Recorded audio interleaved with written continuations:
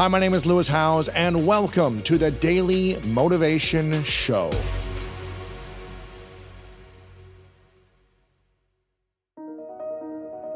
Almost nobody is talented. Talent is completely overrated. I would argue that you were born with certain physical talents that enabled you to excel in sports that I could never have acquired no matter how hard I tried. Even that said, though, Larry Bird was not born with the kind of talent that Michael Jordan was. Larry Bird just grounded out and shot more practice shots than anybody else. That's a skill. Talent is a betrayal. It is undermining all of the people who put all that work into skill. Don't call someone skillful talented, because they're not. They're skillful. So we can agree that playing the piano is a skill in the sense that if you work at it, you get better at it. But I would like to believe that being enthusiastic is a skill. And then so is being creative. It's a skill. You can get better at it. You can choose to put in the work in whatever form it takes. We're not talking about graphic art here, unless you want it to be graphic art, to gain the skill. And if that's true, that's really good news, because it means you're not stuck where you are. It means you can go to where you want to go. And it's really good news because skills can be acquired. And that fills me with optimism about so many things in our world. You know, we can point to the human condition and say people are just doomed to hate each other and to undercut each other. But I can point to a culture where that's not happening. So how did that happen? Well, it's because it's a skill. Decision-making is a skill. And almost every Western human is terrible at it, because sunk costs are something that are probably hardwired into us. What a sunk cost means is the harder you worked to have something, the harder it is for you to give it up. And we see this mistake happen all the time. The example I'll give is pre-COVID, you've got 2 tickets to the movies and they were really hard to get, and you told your girlfriend that you were going to go to the movies together. And on your way, you bump into a friend who says, I got 2 front row seats to see Hamilton. Do you want to go? That means your tickets are worthless. And a lot of people go, well, no, there's no well. It doesn't matter how much those tickets cost you. They're sunk. You already made that decision. You can't unmake it. And so we stick with a job longer than we should, or we stick to a way of thinking about the world longer than we should because it cost a lot. We went to law school, so now I have to be a lawyer. No, you don't. The law school degree is a gift from your former self. You don't have to take it. You can say no thank you and go do something that gives you joy instead. So sunk costs is a giant skill-based area. And then what goes right next to that is the skill of saying, that was a good idea, but I have a better one now. So if I think about the car industry said, it took us 90 years to develop the internal combustion engine. That was a lot of cycles, a big sunk cost. And someone shows up and says, why don't we make electric cars? Because internal combustion isn't broken. Because I can show you that if we look at an early electric car compared to a state-of-the-art Lexus, the state-of-the-art Lexus is better, not a problem. Whereas what would have transferred billions and billions of dollars of assets away from Elon Musk is if they had said, nope, you're right. We're just going to copy all the things you're doing that are working and make it even better. Because we have an improvement ratchet in place, a dealer network in place, we're trusted, we could go to the races. But senior executives making 7 figures said, nope, nothing could be better than this. Reassurance feels really good, right? So we get off, doesn't it? It's like, we get off this call, the phone's ringing, and Kai comes to you and says, it's Oprah. And Oprah was listening. She just wants you to know what a great job you did. Right? So you're flying for like 2 hours, maybe 3, and then you need to hear it from somebody else.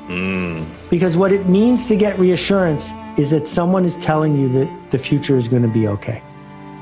And it feels good because we would like the future to be okay, but deep down we know that that person doesn't know that the future is going to be okay. So as soon as reassurance shows up, it reminds us that we are confronting an uncertain world and we want more of it. We want to be held safely. And it doesn't scale. You can't get enough of it. So what's the alternative? The alternative is to refuse reassurance. So when someone says, you did a great job, Seth, it was amazing, that was the best thing I've ever seen in my entire life, how do we refuse that? Well, the answer is thank you. I appreciate you being present and giving me that feedback. But it's reassurance if you then say, and your book launch is going to go great. Because that you can't know. Yeah. Right? That's the second half of, that's what's implied, is that I'm going to tell you about tomorrow. And what's the alternative? The alternative is to say, nobody knows about tomorrow. And looking for external validation that I'm going to catch that fish, that thing I am hoping for is going to work, that other people will get the joke. Not only doesn't it help me, it undermines my trust in myself. It undermines all of the things that I need to merely do the work. You've been seduced by, like me and everyone else, with the just do it thing from Nike. And the problem with the word just is that some people think it means do whatever you want, doesn't matter, just do it. And I think it should be changed to merely do it. Do it without commentary. Do it without drama. Simply show up and do the thing. Focus on the practice, not hoping and wishing for the outcome that you need to be reassured by, but the practice, the best you can do it. Because what could be better than the best you could do it? Nothing. So do that, learn from what works, and then do it again. But seeking reassurance is distracting you from doing a better job of what you set out to do in the first place. A bunch of years ago, a famous electronics company did a focus group. The way focus groups work is you set up a trailer next to a shopping mall. You pay people some money. They come in for an hour. There's hidden glass windows, and the client can watch people touch the product.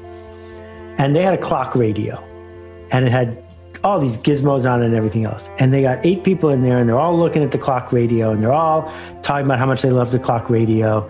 And at the end, the organizer says, thank you so much. To thank you for being here, either you can get the $20 we promised you, or the $100 clock radio. Which would you prefer? And every single person took the $20. Why? Because that was the truth. That was the moment that they were actually telling the truth. What I have found is I got an ego as much as anybody, maybe more. I like it when the people around me say, you did a really good job. When Oprah says, that was good, for sure. But I want to see 3 years later, are people still talking about this idea? Or I just want to see in the afternoon after a blog post, did someone engage with it in a way that changed them when they didn't know that I would notice, right? Because it's not a performance in that moment. It's, did you have an impact? We play this game with everybody around us. Do I look fat in this dress, et cetera, et cetera.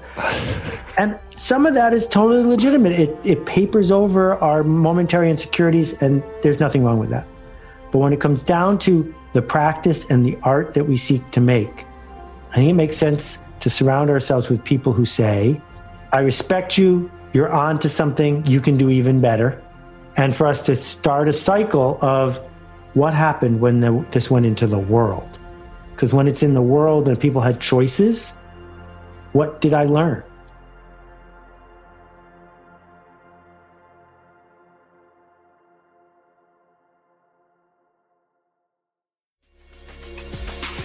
I am so excited for you to finish the rest of your day strong. If you enjoyed this episode, make sure to click the link in the description and it'll take you to the full episode of my other show, The School of Greatness.